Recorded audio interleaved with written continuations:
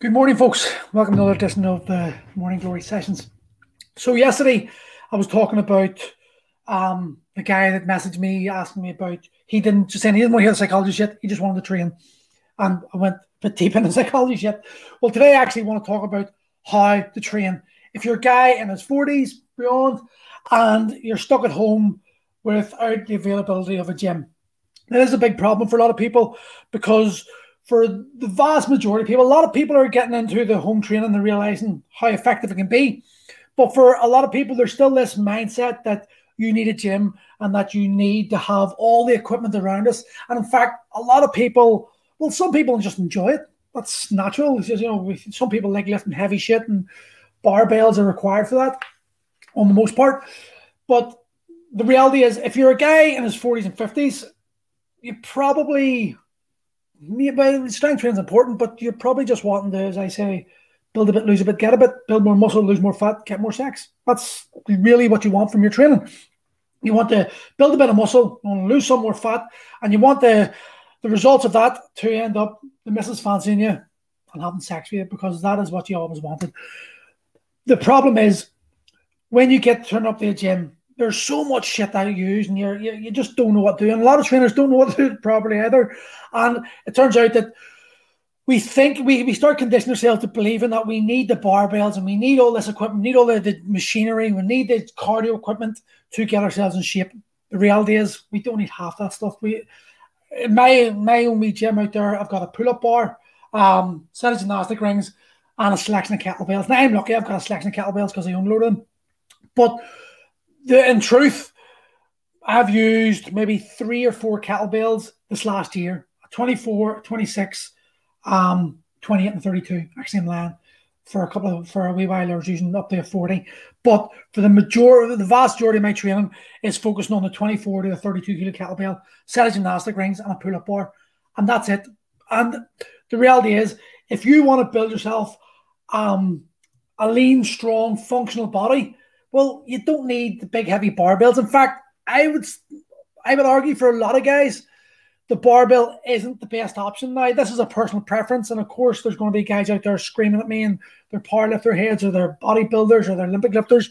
And for them, yes, 100%, they do need the barbell. But if you're just a normal dude and you just want to improve your life a bit and you want to be able to play with the kids, your own body is probably your best option. You've got to look at yourself and ask yourself, where are your weaknesses? I was discussing yesterday about the client in the gym who was obsessed with HIIT training, even though he's obese and even though he couldn't move properly. And I was always trying to convince him to listen to me, basically, listen to the advice he was paying for and follow the plan. And he wouldn't. He never would, because in his head, the only way he could lose this weight was by going to HIIT, doing loads and loads of HIIT sessions. But the reality was, he was still eating 3 lamb bars a day, and his relationship with food was the reason why he was not in a good place. And he was never going to lose the weight. And in fact, he kept on getting injured. And this is the problem. HIIT training, while yes, it does produce results in the short term, is not a long-term solution for most people's problems, especially when we're older. You've got to understand, I keep on telling you this, and if you've listened to me before, you've heard this before. When you're training, you're stressing your body, you're applying more stress in your body. And in today's climate, where there's so much stress, chronic stress about, the last thing we need is to apply more stress on your body on a constant basis. That high level of stress, what it results in is injury, or you losing motivation. And it's basically your body's way of making you stop. So you'll either get injured, or your nervous system will you'll start losing motivation, and you won't find that drive to train. Your body needs a rest. Your body's telling you need to listen. For me, I try to get guys to understand that for training's a feeling. If you feel good about yourself, you're going to be more inclined to do the work required to get yourself into the shape you want to be in. And one of the best ways you can feel good about yourself is to stretch your body, mobilize. That's why yoga's become so popular, Pilates, and just mobility drills. It's becoming a very popular way of training. The reality is, it's a fantastic way to train. Especially you should be doing mobility every day, but the high intensity stuff, the stuff that you think you need, the stuff that the gyms, most of the gyms, push the message on because it looks sexy, and people are now believing that's what it is, and they know they're going to get the clients from it. That is not the way to train. It's a short. It's part of a training. If you imagine training blocks, like you've got the warm up block, you've got the strength block, you've got the hypertrophy block, and you've got the conditioning block. The conditioning block should be maybe 10, 12 minutes max, 3 times a week. That's max in my opinion. This is my personal opinion. The problem is most gyms, the circuit type training, the circuit classes you see, the go hard or go home type training, that takes the main bulk of people's training, and it does produce results. Of course it does, because you're busting your bollocks, but it's not sustainable. When you're training in your 40s and 50s, especially, your mindset's probably different. You're no longer thinking about the six pack. You might want it, but you're probably not in that position where you actually believe you can get it. So we train this HIIT training like continuously, and we end up getting ourselves fucked up. You need to put mobility into your training. That should be it shouldn't be. It's non-negotiable for everyone. The minute you start focus mobility to your training, you're going to start feeling better. Your body's going to feel free. You're not going to be walking in pain. I'm doing a lot of focus mobility at the moment, and I am feeling a hell of a lot better. So because I'm feeling a lot because I'm feeling a lot better, I'm more motivated. And because I'm more motivated, I've suddenly found my diet changing. Anyone knows I've went sort of 90-95% vegetarian this last nearly 4 weeks now, and I feel fantastic about it. But that was because I started mobility and I started feeling better. I was out of pain. Secondly, walk like a motherfucker, because we're built to walk. We're the only primate on the planet with an ass. And if you're training, you know how all about the ass these days, because it's all the focus. Our asses allow us to stand upright and allow us to walk long distances. We evolved because we could follow the herds. When the herds moved on, we had to pack our bags up, put shit in our backs, and follow it and walk.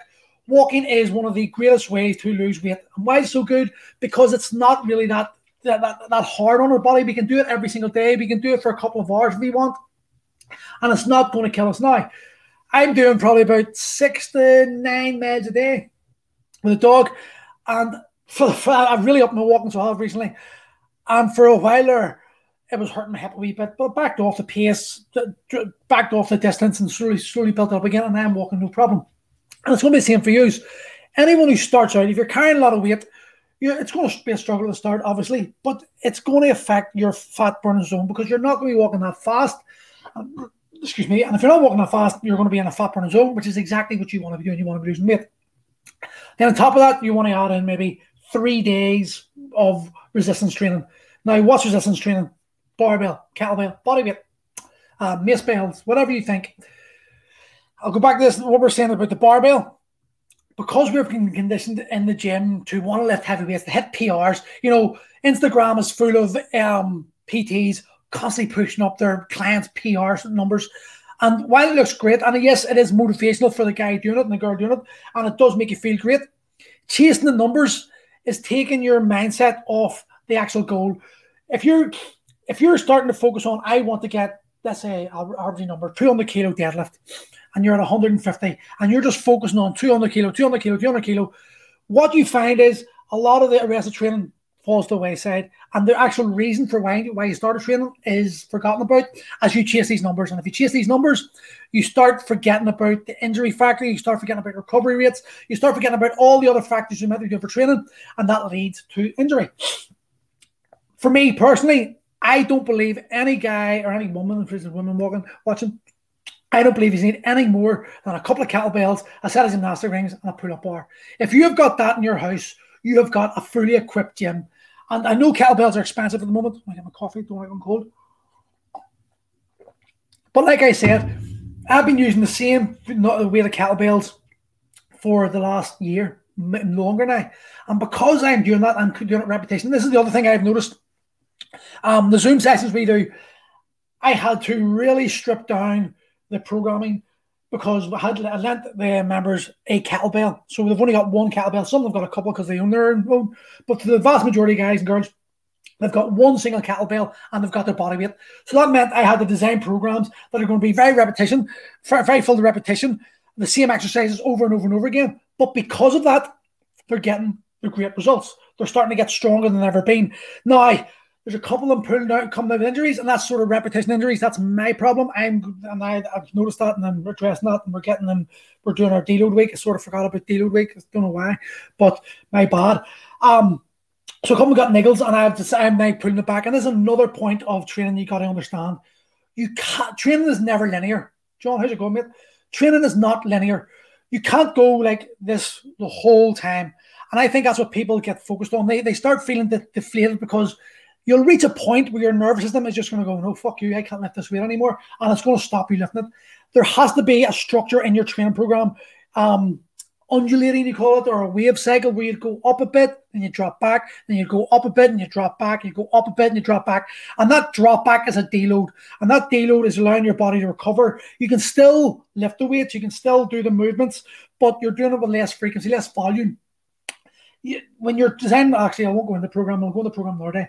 But basically, you cannot allow, you can't expect your body to just continually allow you to lift more and more weight and get stronger without placing proper protocols in place to allow your body to recover. Because especially as we get older, recovery is the most important part of the training. We seem to think that the lifting the weights, because it's the sexy part, because it's the bit that we believe it's causing us to build, that's what we want to do. The reality is when you're lifting weights, you're damaging your muscles. You're basically tearing the muscle fibers, and then those muscle fibers get damaged, they rip, and the new muscle fibers knit together and they become stronger, and then that allows you to lift more weight. But that happens during recovery, and the recovery period is crucial. That's why when we don't sleep properly, the most of our recovery happens when we sleep, and that's why 8 hours sleep is crucial for you to be able to build your body properly. And that is why so many guys are struggling, because the reality is we spend too much time on the computers, we spend too much time on our phones, then we go to bed and we're late, we're watching Netflix, binge watching it, we'll go to bed maybe 2 hours after we should have, and we've been on TV, we've been on our phones, and now, what are we talking? Wayne, go away, go have some brown sauce. And because we aren't allowing our body to recover, then we're then applying more stress, and this accumulation of stress is building up more and more, and then we end up getting injured. A simple kettlebell routine. For me, I'm biased. I love kettlebells. You know, everyone who knows me knows I love kettlebells. But the kettlebell is such a great tool for training at home. It allows you to do so much. If you've got a kettlebell that you can press, you can then swing it, you can clean it, you can snatch it, you can press it, you can do Turkish get-ups, you can do windmills, you can do bent press, you can do carries. There's just a multitude of exercises you can do. And what I always try to tell guys is your goal is to build a bit, lose a bit, get a bit. Build more muscle, lose more fat, get more sex. Just because you're not getting the gym doesn't mean you can't build your body to a position that is going to look better and feel better and move better. In fact, the kettlebell is a great tool for that. Secondly, gymnastic rings. If you've got a set of gymnastic rings, you have got an upper body gym better than anything you can buy in any gym. When I trained with Ido Portal for a weekend, one of his quotes was, the gymnastic rings are the asshole of training partners. And they're right, because when you're on a set of gymnastic rings, the instability factor, if I'm on parallettes, near the floor, I can hold myself upright. And that stability created from the bars allows me to stay upright. But the rings, because it's moving and free moving, it's going to find your weakest point and it's going to bring you there, and it's going to force you to stay in that place and learn to focus on and teach you to focus on the weakest part of the movement. And this is probably the crucial part of training. We stay within our comfort zones in everything we do naturally. So if I'm doing a bench press, if I'm good at bench pressing, I will always focus on bench press. And shit at squats, I'll probably avoid doing squats. I am shit at squats, so I do avoid squats. I was always a deadlifter, so I love deadlifting. And you'll always find that you're going to gravitate towards the exercises you enjoy the most, and you're also probably going to stay in the ranges that you enjoy and that you enjoy the most. And we all remember this, and like I was in Anaheim Life Centre, and bench pressers would do this wee movement, and you'll see young kids, and they pile on as much weight as possible, but the range of movement they're doing is this much. So they're getting strong in that range of movement, but that means as soon as they drop the range of movement to here, they're weak, and as an injury happens, they pull it down a wee bit too low, bang, they have no ability to do that because they haven't pushed their nervous system to accept that weight as a non-threat, because they have never put it into that range. And this is where you got to go understand. You've got to make sure that your rep range is crucial. Now, you'll hear bodybuilders saying to you that, the muscle needs to stay under tension, and it does. You need to have sort of tension on your muscles at all time to build the muscle. But when you're training in your 40s, 50s, it's not all about muscle. It's about tendon strength, ligament strength. It's about muscle strength. It's about elongation of the muscle. It's moving the muscle to its full range. And unless we're doing that, we're never going to get the full range. We're never going to get our full strength. And then you're going to end up bulging up. Another good example would be pull-ups. How many of us do pull-ups and start here? And it's like this range, but you never go to this point here. And then when they come into the gym and I say, right, get to here, and they're like, let me sweat patch there. And they can't get there. They can't do it because they've never trained it. But yet, when they get to here, they can rep out 10 pull-ups because they're training that muscle in that rep range. And there's an example I'm giving you that probably most of you will understand. You need to be focusing on full range of movement. You need to be focusing on full body movements. So the bigger the bang for buck muscle exercise you can do, the better, because it's going to shorten your training time. It's going to allow you to spend less time in the training zone and more time in the recovery zone. And it's going to produce the results. So I would always say kettlebell snatch. If you can do a kettlebell snatch, I would choose the kettlebell snatch over the kettlebell swing. Why? Because it's more range of movement. It's going to hit more muscles. It's going to have more bang for buck. If you've got one kettlebell rather than goblet squat, once you've got the hang of goblet squats, I would do offset squats. Why? Because offset squats are overhead squats, because that's going to create more of a range of movement. It's going to create more, not range of movement, sorry. It's going to create more muscles to be involved. Here, like this, means the weight's offset, means your core's got to work harder than the weight centralized. If it's above your head, you've got shoulder stability factors coming in, and you've got the offset position, so you're having to really control the muscle. And all these small movements are equating to you having a better workout over time. Hanging is one of the most underutilized and one of the most effective ways of increasing strength, grip strength, which is a great correlation to life expectancy, as well as shoulder mobility, shoulder girdle mobility, and stretching out the lats. And if you ever notice, guys, lots of guys have got tight lats here and they can't get their arms above their head. Hanging is one way to do that. But you don't start, by the way, if you're really overweight and you haven't moved well, keep your feet on the floor and drop down, keep the pressure through the legs, or else you'll screw yourself up. So it's very simple to build a good program for the home gym, as long as you accept that you might have limited equipment, but the goal is not, when you're home training, for most guys, it's not about building yourself up massively. It's about improving the quality of life. And again, the last thing is obviously your body. Your body is always there for you. It's always with you, and you can always get it. You can always use it no matter where you're at.